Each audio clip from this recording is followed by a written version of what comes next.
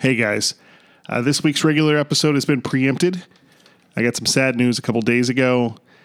Howard Sonny Gilbert had passed away. Sonny was one of the first interviews I did with the podcast, and I'd never met him prior to that, but he came in, a ball of fire, so charismatic and naturally funny, and we just sat down and had a great time. Really interesting guy. And over the course of the next couple of years, I got a chance to get to know him a little better. I'd bump into him when the Gilberts invade Eagle River every summer. And I went out to Palm Desert to interview Bob Holub and Jerry Weinstein at Bob's house. And I look up and there's Jerry Weinstein and then there's Sonny Gilbert all hanging out together. And so he came along for that, and he helped kind of liven that episode up. He was the old veteran by that point, so he'd already done a podcast, and he kind of walked those guys through it. And then just a couple of months ago, well, I guess it's been 6 or 7, but it seems like just yesterday, I went over to his house just before OJ90, and I filmed a little joke that he told, a little story about Al Schwartz that we ended up using in the honoree video for Al beforehand. And just so funny, just such a naturally funny guy. And we had a great time. And I know he had a great time at the event. And so in lieu of a regular episode today, I thought I would just play the interview. And nothing special, no intro music. That's it. So here we go. Sonny Gilbert on the Camp Ojibwa History Podcast. Record. Yes. Please state your name and years at camp. Okay, my first year, I'm Howard Gilbert, but I was known as Sonny at camp. That was a name my mother and father gave me when I was born. I had a brother who was named Brother and a sister who was named Sister, and they ran out of things when I came along, so they called me Sonny. My first year at camp was 1933. And at that time, my father had taken quite ill, and Pearl and Al said, Sonny, you should come up to camp. They came for 1 month. And I came in 1933 and invited as their guest. Had their nephew at camp. I was there 1 month in 33 or for 4 weeks. One of the first 4-week campers, I think, perhaps. Right, just absolutely. Think about that. They did. Everyone else stayed for 8 weeks, but I just stayed for 4. Then I did not go in 34, 35, and I think I came back in 36, but I'm not 100% sure. And I stayed from 36 up until the war years. I went to, in the service in the winter of 1943. So I missed 43, 44. I got out of the service in August of 45 and went immediately to Camp Ojibwa. Immediately to Camp Ojibwa, where they welcomed me as a returning war veteran. And I spent in 46, 47, 48, 49, 50, 51. And in 51, the owner of Camp Agawak, a woman by the name of Pinkhurst, came to Al and said, Al, would you be interested in, I want to get out of the camp, would you be interested in buying the camp? And Al said, no, I really not. I think my nephew might be. And that was in the beginning of 52, in early 52, February of 52, I went up to Minocqua, Wisconsin and bought Camp Agawak. Wow. So I stayed at Camp Agawak from 52 to 59 when I sold the camp. And then started going post-camp at Ojibwa. And we've been going back almost every year. We have my nephew, Steve Elrod, as you know, has a house there. And my son, Jim Gilbert, and I rent a house. And my nephew, Jerry Gilbert, rents a house. And we have a number of the Gilberts come up there every year. And in fact, we'll be going this year again, usually it's sometime in July. We go for a week. Wonderful. And spend time up there. Well, that's fantastic. That's a long association, perhaps longer than anyone else I can think of. Absolutely. Who's alive? They're not alive right now. who had had as long a period of association with Ojibwa. Yeah, that's true. It starts in 1933. For me, one of the great things about the project is I didn't know Al and Pearl. My first summer at camp was the year Al died. Oh, so really? I never had a chance. But of course, you can't be at camp very long at all without feeling his influence and knowing his name and understanding what that is. So one of the joys of this project for me is to get to know Al through the eyes of everyone else. So you had a specific relationship because of being related. Tell me a little bit about Al and Pearl, especially when you're younger in those early days. Well, it was, I must confess to you, Chris, I'm 91 now, and the memory is not what it used to be. I was thinking, what am I going to tell Chris about? I don't remember half the things that went on back then. But in fact, just the other day, I looked at a picture. Al and Pearl used to have the family over for Thanksgiving. And also, I think we had some Seders there, the Passover Seder. And I was looking at a picture just the other day. There were 20 of us in the picture. And 5 of us were living, including Mickey and Ellen, who were Al's son and daughter, who I used to babysit for when they lived at the Sharon Hotel on Sheridan Avenue near Montrose, I think it was. And I used to babysit for them. And they were a wonderful couple, great dancers. They used to belong to the Covenant Club, and they'd be at many parties there, and they danced very beautifully together. They were a wonderful couple. They really led a wonderful life. They enjoyed. Al loved camping. And he built a great camp, really one of the great camps.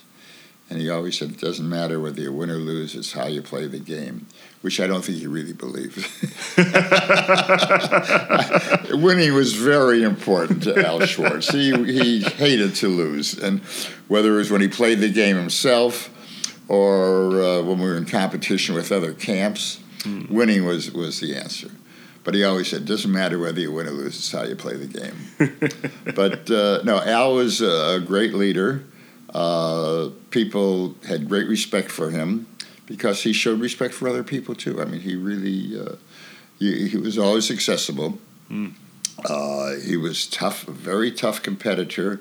I remember one of his camp counselors, a guy named Larry Guilford, he used to, and Al played tennis. He liked tennis.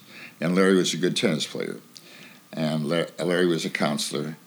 And he would, at rest period, he would come to Larry's cabin and say, let's get to work. And he'd be out, say, Larry wanted to rest, but he said, no, Al took him out and had to play tennis. Another little recollection. But that's amazing. No, as I say, Al and Pearl ran a wonderful camp. They were respected in the camping industry, well known by people like Muggs Lorberg, who run the Vagabond, and the other campers, the Wassermans and so on, who were in the camping business. And there was quite a federation, especially among the Jewish campers. I mean, who ran the camp. I'll never forget when I bought Camp Agawak. Muggs Lorberg, who had the girls' camp was Chickagami, and it was the boys' camp. Muggs Lorberg, he had a lot of campers out of St. Louis. He was an old-timer, great guy. But he said to me, Sonny, he said, you cannot run a girls' camp and be single. Get married. And at the time I bought camp, I was not married. But shortly after that, I did get married. And my wife was very involved with Camp Agawak. But we're not talking about Agawak, we're talking about Ojibwa. And some of the early recollections, which I was thinking about, we used to take a train up to camp. I don't know if you knew that.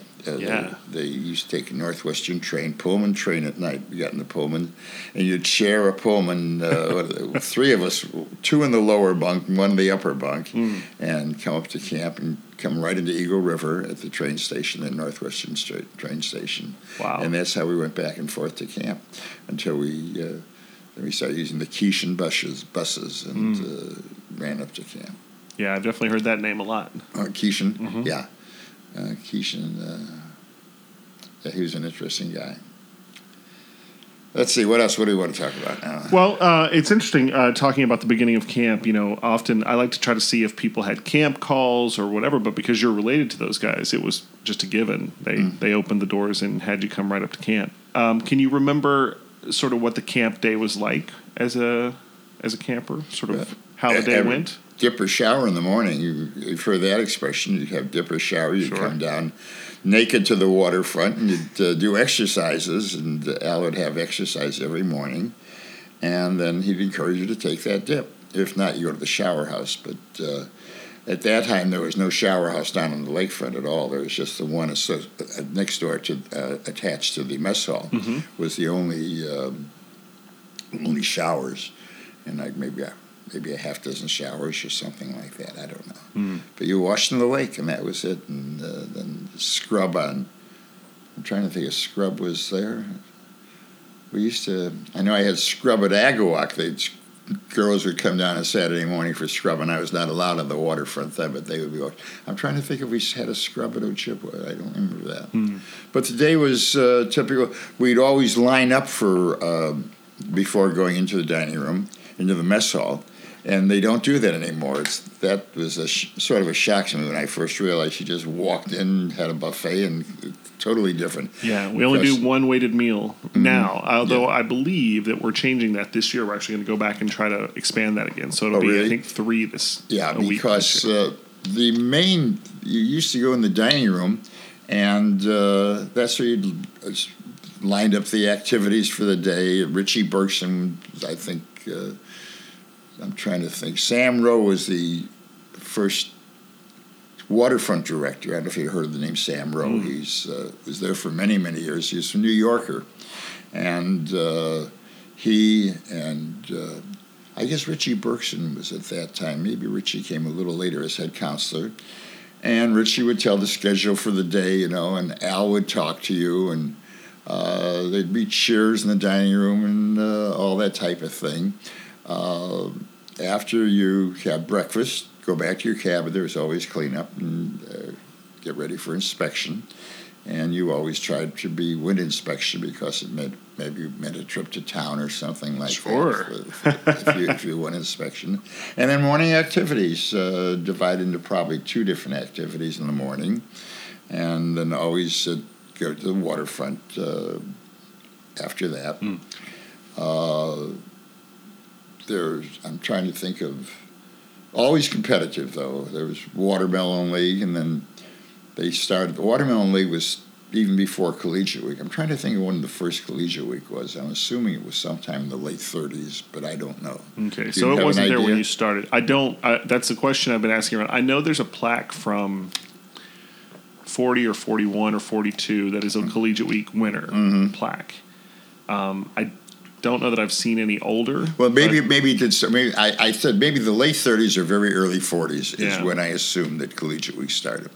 That was a very, very big thing. It continues today to be a big thing. It's amazing. 75 years later, and it's still the biggest thing at Camp Ojibwa. 75, my God. Well, I started in 33, so how many years ago was that? That's got to be... 82 or so? 80, oh, my God. Yeah, it's 82 because I was 9 years old. Yeah. Oh, my God. 82... God, it's a long time, Chris. Camp was... the camp reunions afterwards are always an important part of reunions at the Covenant Club. Do they still have reunions?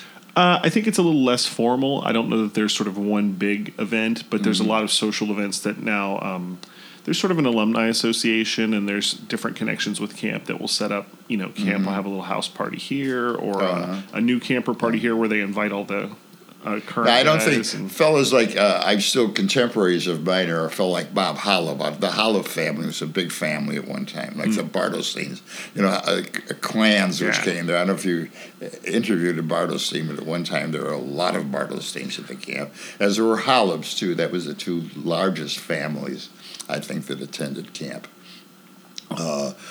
Every time I get together with Bob Hollow, and we have a place out in California that we go to in the winter, escaping these cold Chicago. Absolutely. One of the things about that sort of period of time, the 30s and the early 40s, is in the early 50s or so, camp really gets pretty close structurally to what it looks like now. Like most of after I left. Right. Most of the major buildings. So I guess my last year was 51. One of my questions is, what are the things that weren't there yet? Were there already 12 cabins? I was there when there were 12. Yeah, there were no cabin 11. 12 is the new one along. Is that 12 or 13? That's 13. Mm-hmm. There were 12 cabins. Then they built 13. Then they built the Dad's Lodge, and the Dad's Lodge was the Dad's Lodge up until I don't know when they converted to a cabin. Yeah, I think it's in the 80s that they converted it. Really? Yeah. Okay, because that was number of fathers used to love to come up and I'm sure, yeah, act like kids, act like campers again, and get a strain their backs or whatever it may be, something like Absolutely. that. Absolutely. But the rec hall, was the rec hall there? Yeah, the rec hall has been there for a lot of years. Okay. That was expanded. We added a stage to the rec hall. We added the cabin, the side where the medicine man, I don't know if that's the medicine man office or where the canteen was distributed. Mm-hmm. That was on the little side office. That was added. But the rec hall was there. But Al put an addition on it with the stage. I don't know when they discontinued it, but minstrel shows were a very, very big thing at Ojibwa. And that was, Al felt it was politically, what's the word that you want to... It was a bad connotation to have a minstrel show, and so we discontinued that. But we had wonderful... One fellow, every time I see him, how do you feel, son? I said, I feel great. How's that, like the inside of a stove? It was one of those jokes we used at every minstrel show. I did a lot of the interlocutor things. Oh, wow. That was my thing at camp. I edited The Medicine Man, wrote The Medicine Man with a guy named Dick Ellisberg, who's no longer living. In fact, his brother Richie Ellisberg is also gone. The two Ellisberg boys were there. But Richie wrote The Medicine Man together with Tully Friedman. I don't know if you've heard that name. Mm-mm. Tully was a fencer at the University of Chicago, went on to Hollywood, became a film writer, and tried to think of some of the things he did, but he was a great storyteller, and Tully was good there. But as I say, the minstrel show is a very big thing. It's now called a variety show. What do they put on each year? Yeah, we call it the Jubilee now, and it's definitely different. But I'm very interested in that. My background is I'm a theater guy. I'm a theater director. That's what I did my master's in. Oh. And so I sort of came to camp on working with the music and the drama program and that sort of aspect. And to me, when I got there and found out the camp had done a minstrel show and done it into the 60s, like I was just, I knew about minstrel shows, but I was shocked that it had gone that long. But the idea, it's fascinating to me to hear about sort of when it was in its heyday, especially sort of the earlier years. And it was a very, very big thing. And we did many, many years in a row. And had wonderful choral group. We developed a great choral group with it and sang wonderful arrangements of some of the show tunes. We put them on. We had good piano players and did a lot of wonderful things on the theater. And I was responsible for a lot of that stuff back then, many, many years ago. But I wrote down some names here, but the names are not important, I guess. But Sal Farber, Richie Bergson, Eli Sudik, Sam Rowe, Bob Harrison, Sid Yates, Eddie Ellisberg, Ernie Krasnow, Bert Klein,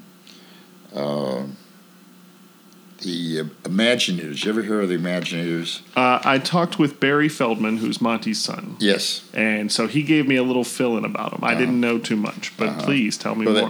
They originated at Ojibwa when they started, and they went on to really fame. They played the Chez Paris in Chicago, and I guess Barry could have told you about that. Monty was a great loss. Monty was a avid camper, together with Bob Hollum. Monty Feldman, Bob Hollum, Richie Raymer. Bob Lubin was never at camp, though, but he was part of that group.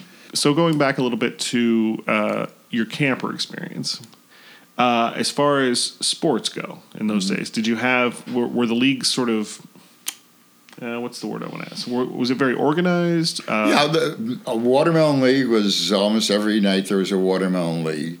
I was not a great athlete. My forte was in the sports, the field, track and field. I was a fairly good track man, and so I did that and did the long jumps and things like that.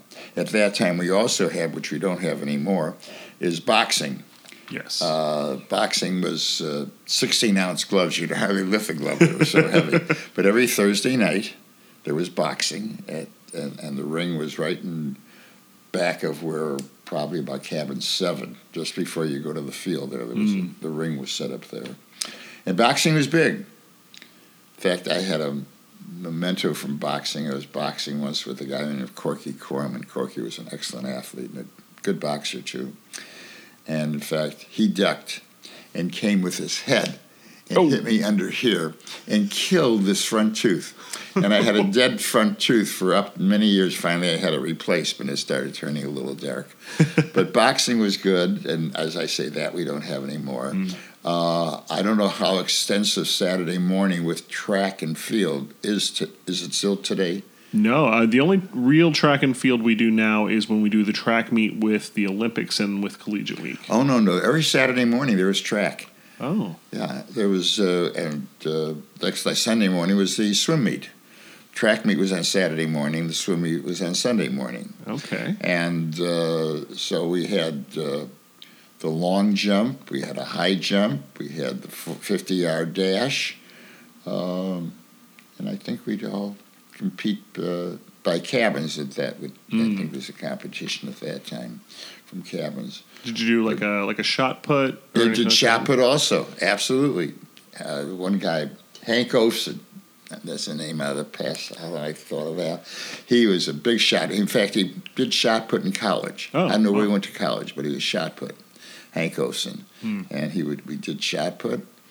And, of course, baseball was always a big thing, and trying to hit the ball over the mesh hall or into the lake.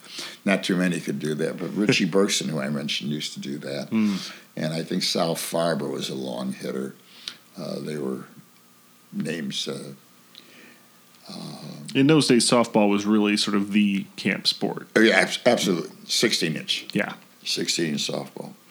And they play today 16-inch? Absolutely. Oh. Basketball has sort of taken over as the dominant sport of camp, really? or the one the kids are more interested in, but certainly 16-inch softball is still trademark Ojibwa, for sure. That's right. Because, I remember when they first put in the tennis courts, which became also the basketball courts on the far field there. And the original courts were in back of the Dad's Lodge. Right. And they expanded that and put the new courts down there. And what you're talking about, those new courts, that's what we call the trail courts now. The trail courts. People, so for those of you listening, the current camp, the far field is the far field's in the same place, but we've put more basketball courts between those courts and the far field now, and we call those the Patriot courts. Oh. Yeah. And that's just part of that's part of basketball being so popular. They needed to have more courts and lights and all that kind of stuff. And the number of campers has certainly increased over the years. I think when I first went to camp, I think we had about 100 campers, if there was that many. But then it grew. I think today it's only 250 coming. Yeah, 250. Yeah, that's about the ballpark. In your day, so were the age groups? The way we do it now is there's age groups that are split up, and that's how the sports leagues are figured out with the age groups. Were you separated by age, or was it just sort of everybody plays? I'm trying to think of that. I don't think there was. The teams are made up of the total campers. There were some very young campers. You know what, Chris? I don't remember how that worked. I'm just curious. I know that plaque-wise, with that era, you just see the plaques that say watermelon champion, but you don't really see like juniors or midgets or any of the sort of phrases for the younger. Well, they had the midgets, and there was a midget competition, junior competition, senior competition type of thing. And I'm trying to think how that worked. I guess that was in the track meets and the swim meets, but I'm not sure the teams. I honestly don't remember. Sorry. No, listen. Sorry about that. That's what this is for. In those days, so did you do sort of what we would call late evening activities, I suppose, like a movie night? Oh, there was always a movie night. Black used to come in and show the movies. And there was an amateur night. People who played the piano or played a musical instrument, brought it up or sing or do different things. I'm trying to think of what other evening activities there were. Maybe like intercabin sing? Was that something that was had already... Intercabin sing. One night was always cookout, so you'd let the mess hall staff get off, and that would be on a Thursday night or something like that. Steaks on Saturday night. I don't know if he still serves steak. They don't, and it's because the kids' tastes have changed. Now, that sort of big meal, we don't do it every week, but we do ribs. Mm-hmm. Ribs is sort of the big meat meal now, and but the sort of classic steak meal is not part of the... I remember helping Al. We in the dining room cooking steaks. And Katie, our cook, was there for so many years. Katie and Martin Evans. Mm-hmm. I've heard that name. I have heard those names for sure. But Katie was a wonderful cook. Made wonderful banana cream pie. That was one of her special things that we used to adore. Loved having that. And was Otto already there as well? Otto the baker? Otto came later. He comes later. He came later, but I'm not sure when he came. But there had a baker. Al prided himself on serving the best food of any camp in the country. He had that reputation. Go to Felser Brothers for his meats and Hollop Company for all the dry goods and so on. And then Chodash, C-H-O-D-A, a truck would come in every day with fresh fruits and vegetables. And that would come in. I think they came out of someplace in northern Wisconsin. Chodash, It's funny how these names come to you. Yeah. I'm not sure that's still the name, but I'll say that was it anyway. Sure. Do you have your name on any plaques? Oh, I guess a couple of plaques. I never won Collegiate Week. In all the years I was there, I never won Collegiate Week. But I think some track teams we did, and maybe in a few. And I think we used to do the dramatics and make a plaque for dramatics. Sure. And I was involved with that. When I was camp manager from 1946 to 52. Okay. And I don't think that's a role we necessarily call that anymore. Yeah. What did that entail? What it entailed was mainly a shopper. I would go in town and buy fresh fruits and vegetables with words delivered by her at Chodash, and get the mail and do the town shopping. Gotcha. Do things in town. Take kids to the hospital or something like that if it was necessary. But I was in contact with town. And at that time, with the Halperns, who was no longer there, they had a big grocery store. But going to town was fun, and got to know the townspeople very, very well.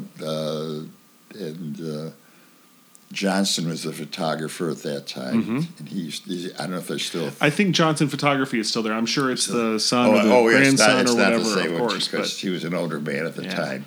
But he would take the pictures, the camp picture every year. And... I guess, I don't know, are there movies taken now at camp? Yeah, I am actually. I'll film 150 hours of tape over this, not tape anymore, but at least 150 hours worth of footage over the summer, and we cut it up and do an end-of-the-year yearbook, a video yearbook. Oh, really? Yeah. And then we'll do... sort of teaser videos and stuff all through the year, and of course Collegiate Week is the big. So when the coaches are picked, we film all that, and we do a little video, and then the assistant coaches are picked, and we film. Yeah, in fact, 2 years ago, I came up and visiting with, and Steve and I went over to camp at the campfire where they chose the teams or the coaches or whatever it was. Very different than what we did then. I'm sure. How do they pick the campers? Are they still that problem of not being picked last or something like that? The way they fixed that is now the two coaches in the first pick go to the war room, and the war room is an off-site location. It's not at camp. And collectively, all of those coaches go together and they sit and they do the first, I think it's the first maybe 10 or 15 rounds. No, it can't be 15. The first 10 rounds, I think they all do together. And then the first pick leaves and all the first picks go out for a little treat before they come back and start seeing the teams. And then the coaches finish the picks. They go all the way through the rest of the campers. Mm-hmm. I know the term hat pick maybe still exists. Hat pick? Yeah. I don't know what that is. That's maybe the last few that aren't quite enough to finish one more round. And so guys have to pick from a hat on whether they get a guy or not. But they don't. The campers do not know if they were a hat pick or anything like that. Is that it? I don't believe so. No, it's set up in a way to make it so it doesn't, so they don't know. That was always a problem. Gee, they sit there and they're waiting to be picked, and it's not a good thing for the campers to have that experience. Yeah, and I think that was the root of the change, was to try to get away from that, because guys who are picked in the middle, it just whatever. Like it's gonna there's a ton of guys at camp, so you got to pick guys in the middle. But it was really damaging, sort of, for the ones who are picked last. Collegiate week, it's only in the first session or second session? Only in the second, and when we moved it, it used to be the 6th week in Al's time, and then now it's the final thing. It's the 8th week. Oh, it's the 8th week. Yeah. So last week again. The last full day of camp, we do the obstacle. We do stunt night the night before. Mm-hmm. We do the obstacle race that morning / afternoon. We do a trophy presentation, and then we go right into warrior night, and then that's the end of camp. Oh, my. Yeah, so... Warrior Night. What's Warrior Night? Warrior Night is, and I don't know how far that goes back. That's something I should be asking people. So basically, it's the last night of camp. We build a nice campfire. The Braves, who will become warriors the next year, warriors if they come back on staff, they become neophyte warriors. That's announced. Any warriors who have become official warriors get announced. And then it's a chance for... anyone who wants to kind of get up and say something. You still have the something. Braves? I thought that was discontinued. No, the Braves still continue on. No, Al stopped that for many, many years ago. They must have... Oh, that's interesting. Yeah, because some of the parents complained my kid wasn't picked and all that type of thing, and I thought they discontinued the Braves. That is interesting. That's something I haven't heard. Now, I know that there were changes made, so it wasn't... it was no longer a popularity contest. It was if you did this amount of time at camp, once you got your years in to be a Brave, you were a Brave. Oh, that was it. Yeah. It was not, so it was changed. They walked around and tapped on the shoulder. We used to at the campfire, if you're tapped on the shoulder, that meant you were selected as a Brave and went through, but it was a very selective process.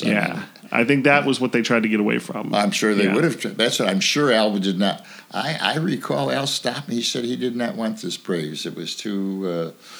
the kid's not chosen. You know, it was you want to be a Brave. It's a very important thing. Sure, but it wasn't based on just time at camp. It was just the popularity or something like that. Yeah. But as I say, I thought they discontinued it. And in those days, the initiation was a much different situation too. That's something that was taken away. There was a little more physicality from. Oh yeah, you were put on silence for the day and went through different.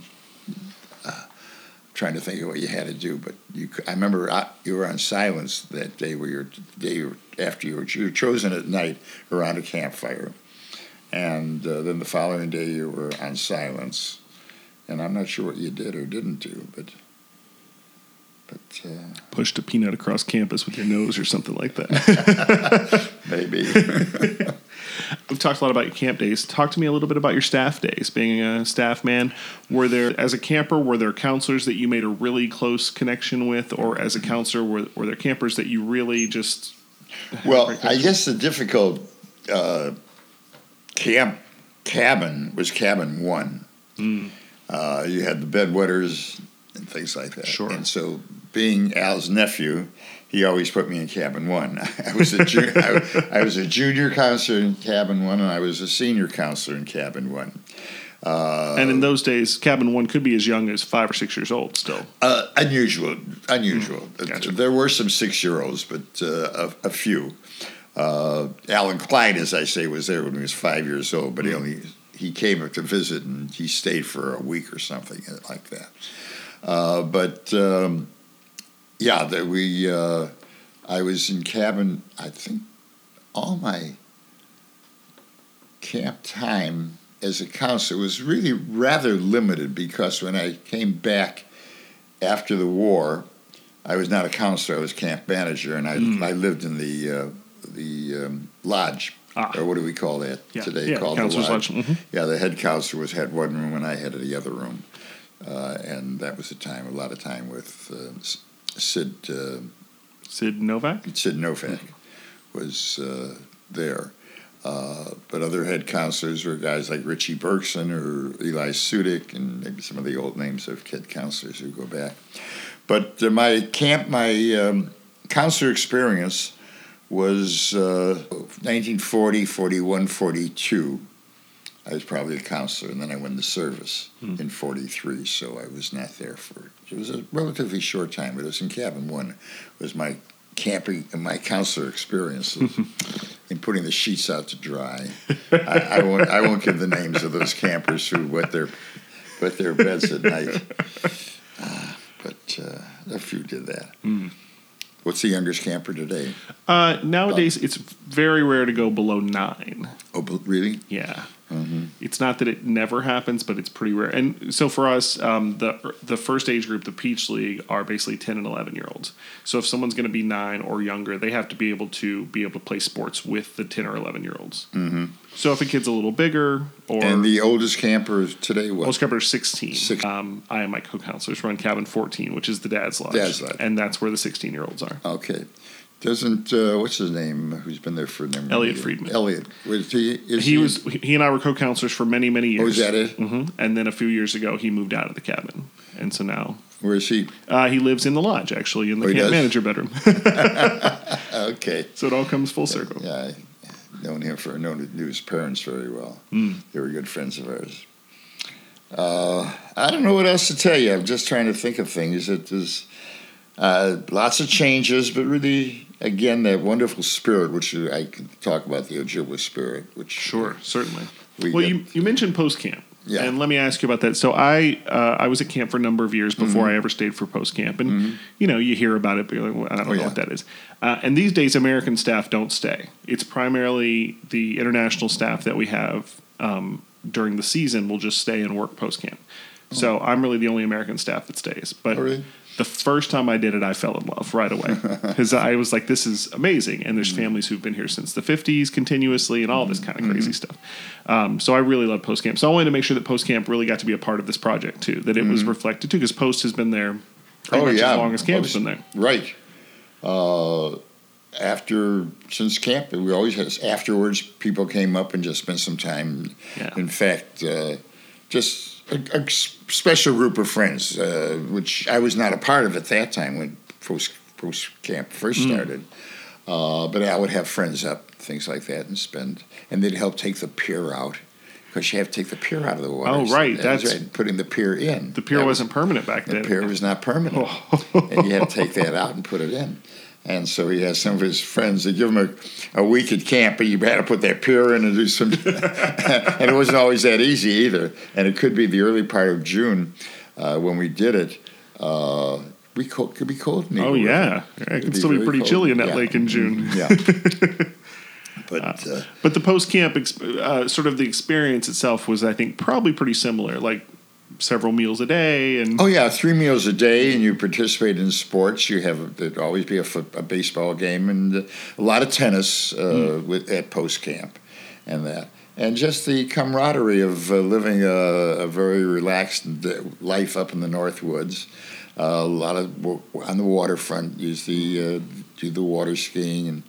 But water skiing, we had water skiing starting back in the early 50s. Not much before that, but in the early 50s we started water skiing.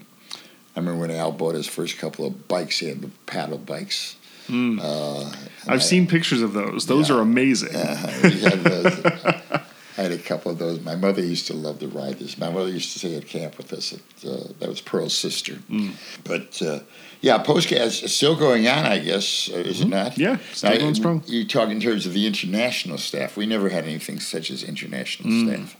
Everyone was local, kids from colleges in the local area, or not necessarily local. Sam Rowe came from New York, and I never knew how Sam and Al got together, but he was the waterfront coach and did a very good job. Yeah, it's hard to imagine with today's sensibility how you would hire anyone outside of the state without the internet or without some way to email people. That you would literally just put. This past fall, And it's the second time we got together with Mike Nussbaum. Mike Nussbaum was one of our stars.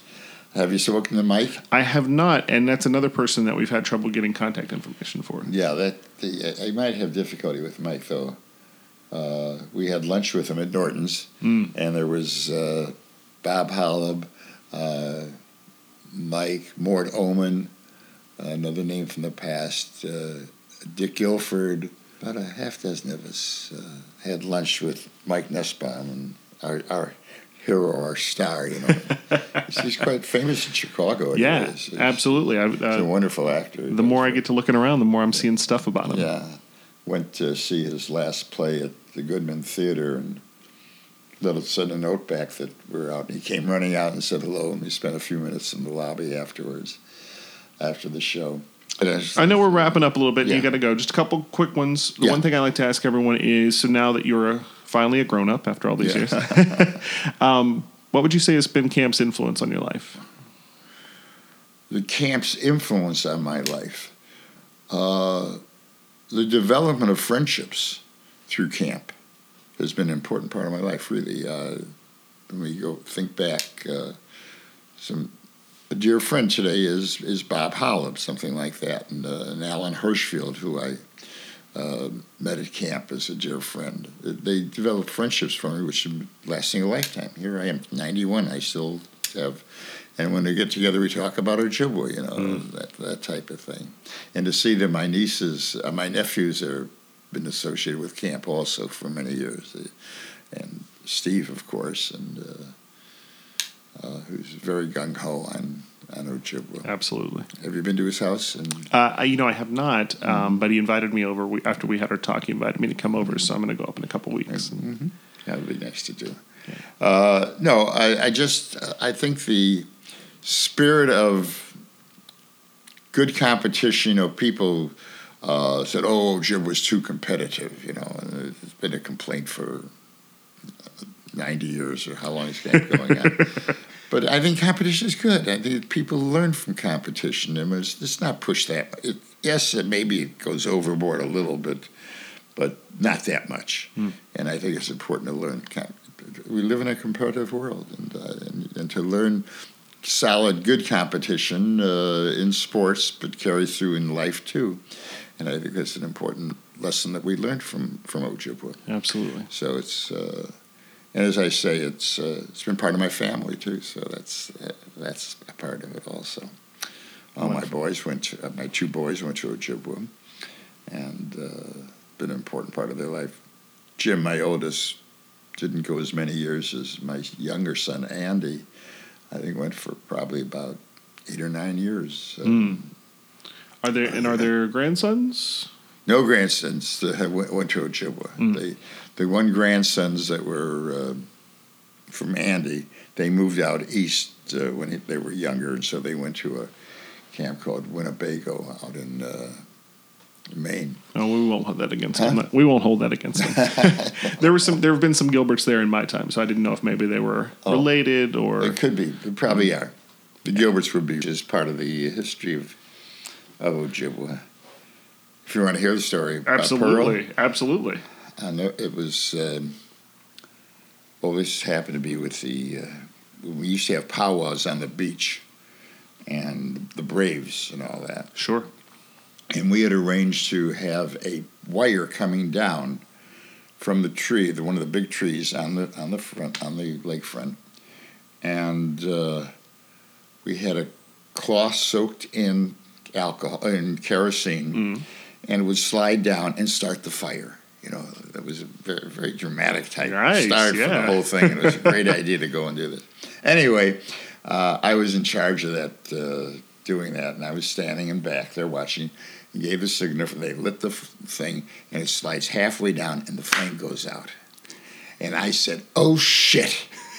And with this, my Aunt Pearl, and Pearl, by the way, Pearl was by Al's by uncle. Sure. Pearl, and she said, "Sonny, see me in the office tomorrow morning." And then it actually says, "You don't swear at camp like that. Never use that type of language in front of the kids," and all that type of thing. So that was an experience, but I never forgot that. I said, "Oh, shit." And Pearl was standing right in back of me. Oh, It was funny. Anyway, a little funny when you mentioned cursing. yeah, absolutely. Al didn't like too much cursing at camp. Well, I can't thank you enough for this. I really appreciate you taking the time. But nice meeting you, Chris. You Good as luck well. in the project. Oh, thank you so much.